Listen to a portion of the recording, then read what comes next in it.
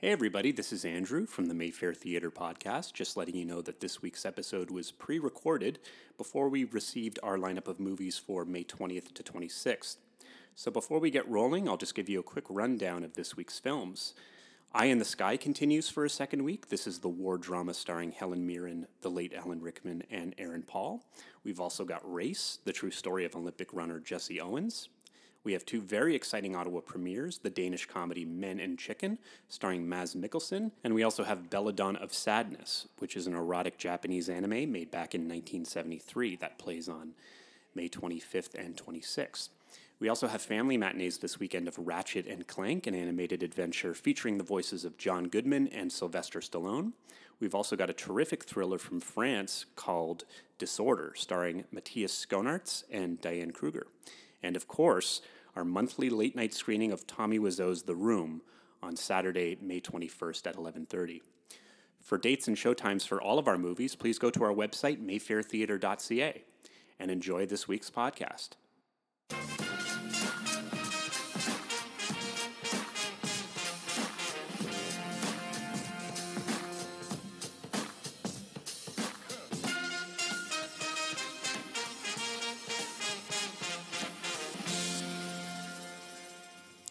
Welcome, everybody, to another episode of the Mayfair Theater Podcast. I'm Andrew. And this is Josh.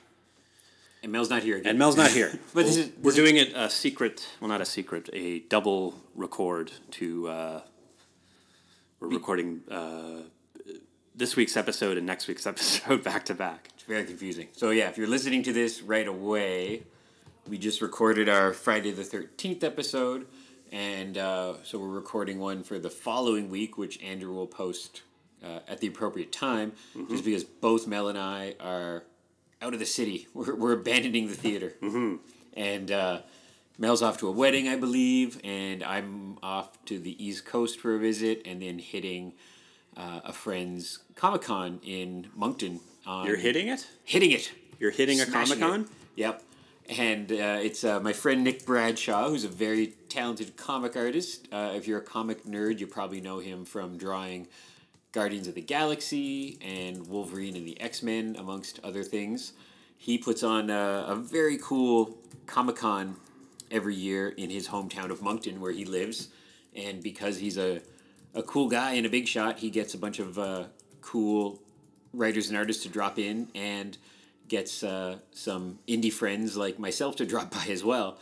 And it's funny because another friend of mine just moved out of Moncton and headed back to Ottawa earlier this year, and I thought, oh, well, I'll never have to go to Moncton again, and now I have an excuse to go every summer because there's this lovely convention. And it's a nice old school convention with, like, it's just about comics, cool creators, cool shops. It's in a hockey rink. The first year he did it in a curling rink, which I wish I could have gone to, but I missed that one.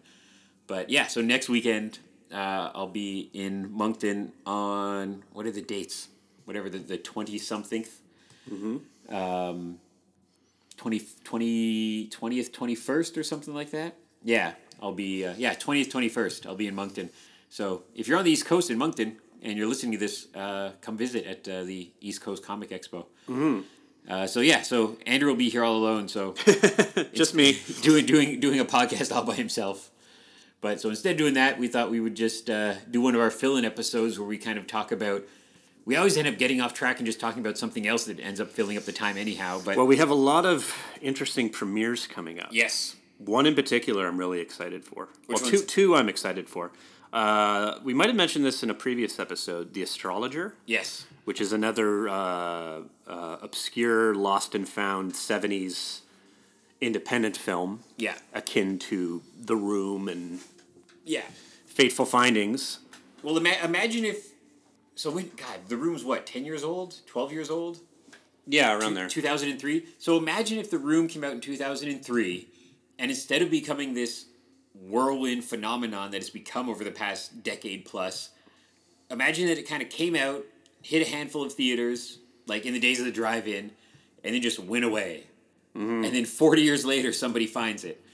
So that's kind of what The Astrologer is. The Astrologer came out, I guess, in a limited...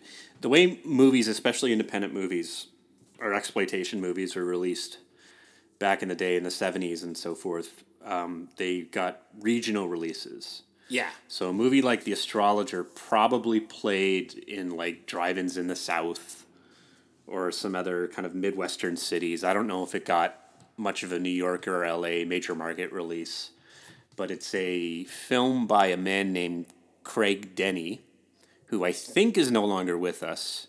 But there's a theory, there was a screening at Cinefamily in LA where the co-star of the film was there, and he kind of suggested, well, I think he might have faked his death because he ripped a lot of people off. Oh, wow. So, you know, that's another interesting mystery behind... All these films are mysterious, like The Room and Fateful Findings. The creator is a mystery. Well, the nature of the production's a mystery. Almost like the way that, you know, a film was made decades later about Ed Wood by Tim Burton and Johnny Depp. Any of these guys could have a very interesting biopic made about them. Yep. Because they're all kind of, if you read anything about them, like, they have an interesting past. Like, the productions may or may not have been involved in, like, crime or theft-based, you know. Like, the actors are all a bunch of very eccentric weirdos, and they've all got a story behind them. And then now, like you said, it's so interesting that people are like Indiana Jonesing these film prints and finding them and searching for them. And well, The Astrologer is, I guess, this random print that was found by our good friends at Draft House Films in Austin, Texas. And they did a Kickstarter, I believe, to fund this project called the American Genre Film Archive, because they have a bunch of film prints, like old exploitation films and stuff, and we've sold a lot of our prints to them, I believe. The Astrologer was like the main film that they wanted to showcase. Yeah, those their highlights. In that they wanted to restore this, and they have restored it, that there's a 2K scan of this film. We won't be showing a 35 millimeter print of this film. We'll be showing a 2K DCP version. Right. Which should look fantastic. Because there is only one There is only one print, which they probably don't want to lend out too much because they don't want it ruined. But yeah, this is the story of a man who is a carnival palm reader, and he becomes a major world-famous astrologer, and he travels around the world. Yeah. The movie's apparently a lot like Fateful Findings in that it's kind of story-wise all over the place. Apparently it's sort of a cross between Indiana Jones. I think there's like a subplot where he goes on like a diamond hunt in Kenya. He's like a bit of an adventurer there, and then he becomes famous in the States for his astrology. They make a movie called The Astrologer about him in the movie. There's a scene in the film. I didn't know that. I haven't seen this, but reading a review. Yeah. They make a film about him called The Astrologer, so there is a scene in The Astrologer where the astrologer is watching a movie about him called The Astrologer. Yeah. So yeah, the trailer's fantastic. Go on our website, check out the trailer. It's batshit crazy. I just love the thought if Draft House and the organization that I think is just a subdivision of them, the American Genre Film Archive, American Genre Film Archives. So if this goes well for them, and maybe they do another Kickstarter, or maybe they just can keep this ball rolling, like, theoretically, they could keep doing this. This could be, like, this new distribution arm that they can keep on getting these just real lost classics. Exploitation, obscure films, independent films that otherwise would not receive the love that they so richly deserve. And I don't know what their battle plan is, if they're hoping to, if these will be released on Blu-ray to make a bit more money. I don't know. I mean, they did a similar thing with Dangerous Men, which was another obscure film that they rescued, and we showed that. That's out on Blu-ray now. The tricky thing with The Astrologer is that there's music by the Moody Blues that the filmmaker did not have permission to use. Yeah. So that may prohibit this film from getting a home video release. So we're showing it on June 3rd, one night only. Could be your only chance to ever see it. Yeah. It may not get a Blu-ray release. Hopefully it does. But It might not because of the music rights issues. So this may be your only chance to catch this one of a kind film. That makes these events even more amazing. Is to think like, yeah, this is it. Like we are one of the few theaters, not just in Canada but on the planet, where you get a chance to see this crazy old movie on the big screen. And yeah, I just love it. I love the thought that if this goes well, like every few months we can, because we've shown so much from Draft House already, both new films and old ones. Yep. Because they did a similar thing with Roar, which was kind of a more infamous film. Yep. But that was, Gwen and I came to see that. My wife and I came to see that, and we were just like shell shocked. Like, it's just, you can't believe what you're seeing on screen. And that's another example of a film that kind of came out, had a big enough release that was known, but then just nothing happened with it. And 40 years later, Draft House got it to release into rep houses and stuff like that. And so yeah, I'm looking forward to more and more of this happening, I hope. Yeah, because like they just come out of, these movies just come out of nowhere, it seems, you know? And there were so many of them. Like, if you happen to look through, if you ever happen to stumble on, maybe Google has it even, like, just old newspapers, like, look at a random newspaper ad from, like, 1973 that has all the movie listings for the week on it. And that era, like, in that era in Ottawa in the early 70s, there was movie theaters all up and down Bank Street, all over downtown. A lot. All over the place. And then plus there was drive-ins all over the place. And the content that they filled those screens with, I'm fascinated by, because it's almost like, it is the equivalent of us showing something like The Room, but they would show whatever, the latest Disney movie or the latest Paul Newman movie or whatever. But movies like Astrologer, you see them, there's a couple I found online where it's like double billed with another movie you've never heard of. Yeah, no, it was double billed with David Cronenberg's They Came From Within. Oh, wow, that's cool. Which is pretty random. But like the content that made it onto drive-in screens, and just the fact that, you know, nowadays, whatever, like, you know, fill in the blank of whether it be, you know, say Captain America. Like, Captain America comes out on, I don't even know how many screens, but it's thousands, like thousands of screens. So on a Friday night when Captain America comes out, you can see it pretty much. Yeah. Same with, you know, Star Wars or the latest Pixar movie, whatever. But at the time, especially, you know, in the film print era, it might have been like, we have 10 prints and we're going to play in this area. And it was almost like a band. Like, we're going to play here and then we're going to ship it over there. And so you would only have a very limited time.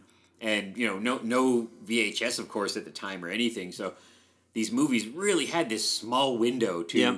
And it was all like, you know, I'm just making up a number, but say it cost, you know, $200,000 that they would just want to make that back, make a couple bucks over, and then do it again. Yeah.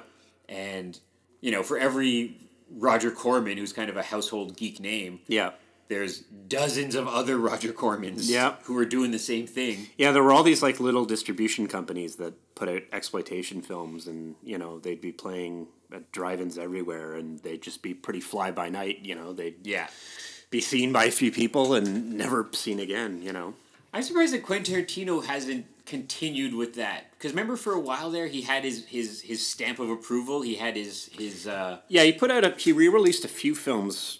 He created this little company called Rolling Thunder Pictures. And he re-released, like, that's how I saw Switchblade Sisters. Oh, I love Switchblade Sisters. And Detroit 9000 and Mighty Peking Man. Yeah. But, that didn't last very long.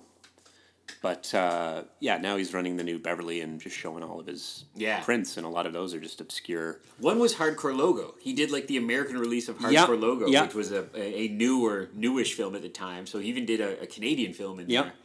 But, yeah, I'm kind of surprised, like, with his pull, that just, he doesn't go, like, hey, Miramax, I want to release 4 movies a year under this stamp, and just, you know, we'll do a theatrical run, then put it out on Blu-ray, then do whatever, like, because, but you're right, now he's just... I don't know where they get the film printed for his theater. It's crazy. Like, if you look at the monthly schedule for his theater, I don't know. Like, are people going to those? Well, it's in LA where you know there's a market for, you know, those kind of what do you call them? Repertory or art house or retro or but it's like, and he gets a hold of stuff where it's like an old Kurt Russell Disney movie. Yeah. It's like, I didn't even think you could play that. Like, are they just looking the other way because you're Quentin Tarantino? Are they letting you get away with that? But and I know it's a much smaller theater, the Cinefamily, than us, which I was surprised. Okay, so speaking of, we are showing. We booked a movie called Out of Print, which is cool for a number of reasons. Mm-hmm. One of which is, as you know, speaking of print and speaking of these movies that exist on print that we are showing digitally. So this film we're screening it on film. It is a movie about. It's a movie about movies. It's a movie about the cinema. It's about the New Beverly. Yeah, and. So we'll be screening a 35 millimeter presentation of that. Mm-hmm. The filmmaker's great online. We're friends with her on all of our social media and everything like that. Mm-hmm. And I remember, I don't know, a month ago or so, it was announced that a Canadian distributor had picked up the film, and I sent her a note on the old Twitter, I think, of saying like, "Hey, I'm going to tell our programmer about this and remind him and see if we can get it here because we would love to screen it." And it comes right on the heels of we just screened another California 35 millimeter film with Too Late. Yeah, we showed Too Late, and that was on 35. But so it's a if you're a lover of movies, if you're a Mayfair fan, you're gonna really like this movie. Yeah, it's about the history of the New Beverly, and it's also a lot about the clientele and a lot of very interesting people going in there on a regular basis. And a lot of charismatic nerds that we all love are in it, like Seth Green, Kevin Smith, Patton Oswalt, Rian Johnson, who directed Looper, I believe is in it. And Joe Carnahan, who directed Narc, and Smokin' Aces. And it's just a lot of cool filmmakers talking about their love of going to cool movies. Yeah, and it's just. You know, if you're a fan of the Mayfair, if you're somebody who comes to these types of films here, if you're somebody who's always asking us about what we're going to be showing, you're one of these people. It hits close to home. It's very, the New Beverly is a very similar. They show a lot of older stuff, and they're entirely 35 and 16. We, unfortunately, we are not. We can't show 35 as much anymore. Yeah. But this will be on 35, which will be an added treat. I was thinking. I know we were talking about the logistics of this, but I was curious of touching base with Julia and seeing if maybe we could get her on the podcast via the magic of we should look into the computer, because this plays on it starts July 2nd. Yes, we got some time. So around we've never had a guest on the podcast. It's something you want to do. I don't know why we should.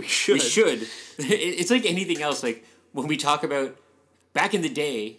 Especially Ian instigated it, and then we all kind of did it. Like, we would write, like, original stuff for back with the monthly flyer. Stuff. It just takes up so much time. Mm-hmm. Like, and especially when you're kind of moving quick. Like Ira yourself does it mostly. I've learned to do it every once in a while, but, like, going online and putting on the poster, putting on the YouTube trailer. And if you're putting in an original paragraph, or you can just cut and paste over their paragraph from IMDb. Mm-hmm.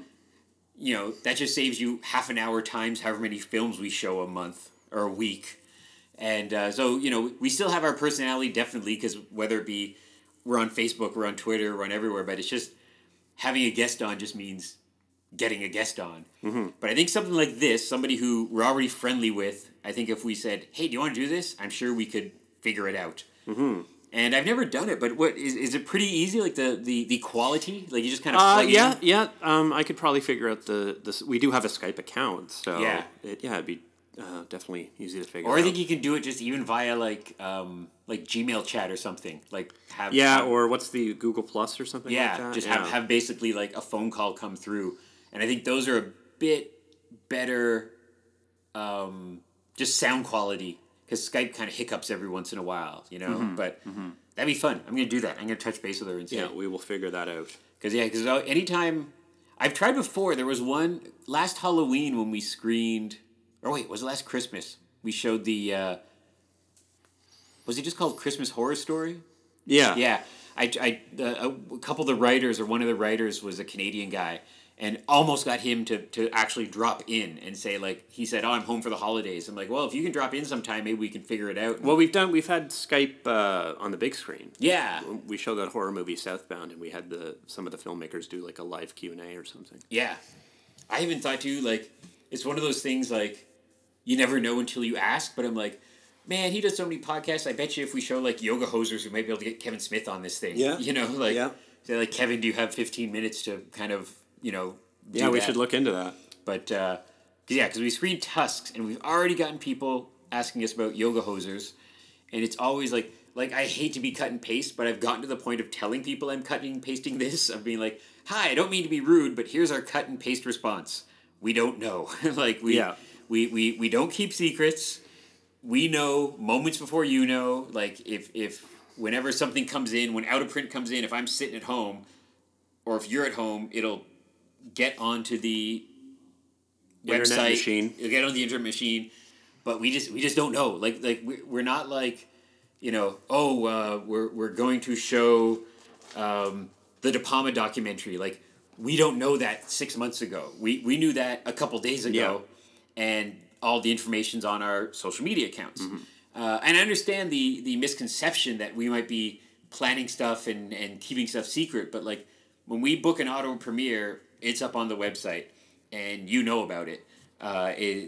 We're a bit different than, like, God, especially nowadays with the multiplex. They're like, this Star Wars movie is coming out in 2022 on December 18th. Mm-hmm. Like, we don't have that in advance, and whenever we book a brand new film, we often know the Monday morning for the following Friday. Mm-hmm. So, but yeah, so like when we book something like De Palma, we get the news and it gets online pretty fast. Did we talk about De Palma yet? I don't think no, so. we haven't. No. This is a very exciting documentary, which is basically, it's just a conversation with Brian De Palma, Right? Who is the man who directed Carrie, Sisters, Body Double, Dress to Kill, Scarface, Carlito's Way. A lot of stuff. I can go on and on. Untouchables. Mission Impossible. Yeah. Mission to Mars. And it's just him talking about his career, and apparently it's quite fascinating. Yeah. He's a really good raconteur. And supposedly, even though it's just a talking head documentary, it's like spellbinding, and everything I've read is a lot of clips from his movies. Yeah. I like that. I like clips in it. Yeah. Like critics saying stuff like, I wish it was 3 times longer. Yeah. Just that, it's so just a simple kind of conversation clip documentary, but about a very interesting, kind of eccentric, legendary filmmaker. Yeah. And and the poster's cool. Posters are never cool anymore, and the poster's cool. Yeah. And but yeah, so that's coming up soon. We only know the premiere date. That is July 15th. July 15th, yeah. So, but stay tuned, and we will have more information about that. As always, the Monday before. So the Monday before we'll finalize, but you'll know that's coming up around that time. And it's Brian De Palma. Even some of his more recent stuff that hasn't got the kind of praise or kind of buzz as some of his earlier films, like your Scarfaces and stuff like that. I still think, what was the one he did? I think premiered his last one, which was called Passion, which was a movie he made in France, I believe, with Rachel McAdams and Nomi Rapace. Yeah. That was sort of a murder mystery. I really liked it. Like, it felt like a 1970s De Palma movie. Very much similar to what he's done in the past. Yeah. And so he's I don't know what his next film is. Like, it's interesting. These filmmakers get to a certain age, and it's like you kind of forget that it's hard to make a movie no matter who you are. So he's kept making films, but I don't know if he's kind of slowing down a bit now or what he's doing. But I always enjoy it. Even a couple years ago, he did the one with Rebecca Romijn, and it was like a Femme Fatale. That's excellent. Yeah, and it's right there in the title. It's Femme Fatale. Yeah, but it has his camera tricks in it, and the split diopter. Yeah, and so I'm looking forward to that. I think that's what it's called. If you're a movie fan, you'll enjoy this De Palma, and it's got some big name behind it actually because it's It's directed. Noah Baumbach, who Yeah. did Squid and the Whale, and Jake Paltrow, Yeah, who I don't know what he's done. is he a Paltrow? I believe he is a He's a Paltrow. Paltrow. But So it's two filmmakers yeah, having a conversation with De Palma. yeah, and we also have a couple of movies I'm really looking forward to coming up. Very opposite ends of the scale of anime, but we have one called Belladonna of Sadness. Oh boy. And one called The Boy and the Beast. Not for the little ones. So Belladonna, we can barely show the trailer in front of anything. And actually, just moments ago or an hour ago, I was chatting with Nick, who's our projectionist, and he's upstairs getting stuff ready for the upcoming week. And I was like, show the Belladonna of Sadness trailer in front of Friday the 13th because it's a rare R-rated movie we're screening. Yeah. Because if people don't know, we, besides for the logic of scarring kids for life, we can't show an R-rated trailer in front of a PG film. No. Often they will do things called like a green band trailer, where it's a family friendly or at least PG friendly PG rated trailer, yeah. for an R-rated film. Not in this case. They did not do that. It's a I think it was X-rated back in the day, which in today's standards is an R rating. But it's a very art house looking. Speaking of lost film, it's another lost film from 40 years ago. Yeah, it's a Japanese animated film that I don't think got much of a release. I think the production company that made it ran out of money. And like 40 years late, this is an Ottawa premiere. Yeah, and I think Cinefamily is behind this Yes. this film, like distributing it, I believe, or they were the ones who found it. Yeah, and luckily it made its way into Canada. I'm always trying to keep my eye out for these kind of things when they screen in Toronto or Vancouver, because that means we can get it. Often if it doesn't get Canadian distribution, if it's only playing in the UK, or if it's a Godzilla re-release in Japan, we can't really get it without either spending a fortune, or it's just not available to us. But it looks beautiful despite what it may offend a lot of people. But it's a lot of watercolors, and it looks very very like a Japanese painting, some of it. Mm-hmm. But the story, I think, will have some... Yeah, like this is not a Studio Ghibli film. It's is a woman who, I guess, has sex with the devil to gain superpowers or something. But I'm really looking forward to it. I'm looking forward to it so much that the little bit of power I have, it was going to play while I was out of town, and I was like, can we play that the week later? Yeah. Because I wanted to see it with an audience on the big screen. Yeah. So sorry everybody, but I made that come a week later. But it's coming. Yeah. That is the 25th and 26th, I think. Yeah. And then right after that, I think, on the complete opposite ends of the scale, we're screening Boy and the Beast, which is more... Now, is this a Ghibli movie? It is not, but the one review I read was basically talked about how the filmmakers behind Studio Ghibli, like any filmmaker or any, like, he retired, but now he's not really retired. But a couple years ago, he was like, I'm retired, this is my last film. And so a lot of people have said, this is the heir to the throne. This is like the next great Japanese animator. And it's very Studio Ghibli in that it's got, a guy with a pig head and a bear and swords and adventure and very beautiful. So, but this is the one that you can bring your kids to. And so I think we'll have that on matinee screenings near the end of the month. But it looks great. It's like, I'm so glad we're getting more. We've gotten the option, or we've gotten the opportunity to screen more anime the last little while, and I love anime, and often we just can't get it. We just can't get a hold of it. So hopefully this means that more and more there's distribution leaking its way into Canada. Mm-hmm. I'll mention that we got a head start. So our kids club film in May is Pee-wee's Big Adventure. Mm-hmm. Our kids club film in June is going to be The Last Unicorn, which is a early 80s... I thought it was a more mature animation, but I think it's because I saw it through the eyes of a kid. But it's actually G-rated, so it's a G-rated fantasy film. Mm-hmm. But I think if you watch it when you're a little kid, it's got kind of like a scary monster and some fight scenes, but it's a G-rated film, so you can bring your kids to it.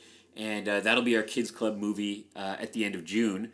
And it's always funny to see the nostalgic grown-ups coming, which are welcome just on their own, or people bringing kids. Yep. it's always an interesting mix of to see who, like, for the Neverending Story, which had very good attendance. It was a mix of people bringing their kids, just the way they would to come see, Minions or Frozen. But there was a lot of people who hadn't seen this movie in a couple decades, and so Last Unicorn's a movie that is don't It's get from a like lot- 1984. something like that, yeah. And it's beautiful hand drawn animation, and a lot of cool voice actors in it. Jeff Bridges, Christopher Lee, and Oh, I didn't know that. yeah, Christopher Lee's in it, who's always sounds great in a movie. And it's funny, like a young Jeff Bridges, like I think he was in his, God, I don't know, 20s or so when he did this movie, maybe a bit older, but so that's another kid friendly animation coming up in a little while. So make sure to mark that in your calendar. You can always check the main page of our website for updates on our premieres. And how are we doing for time there? I think we're getting close to We're the getting end. close. We're running a deadline because we just recorded.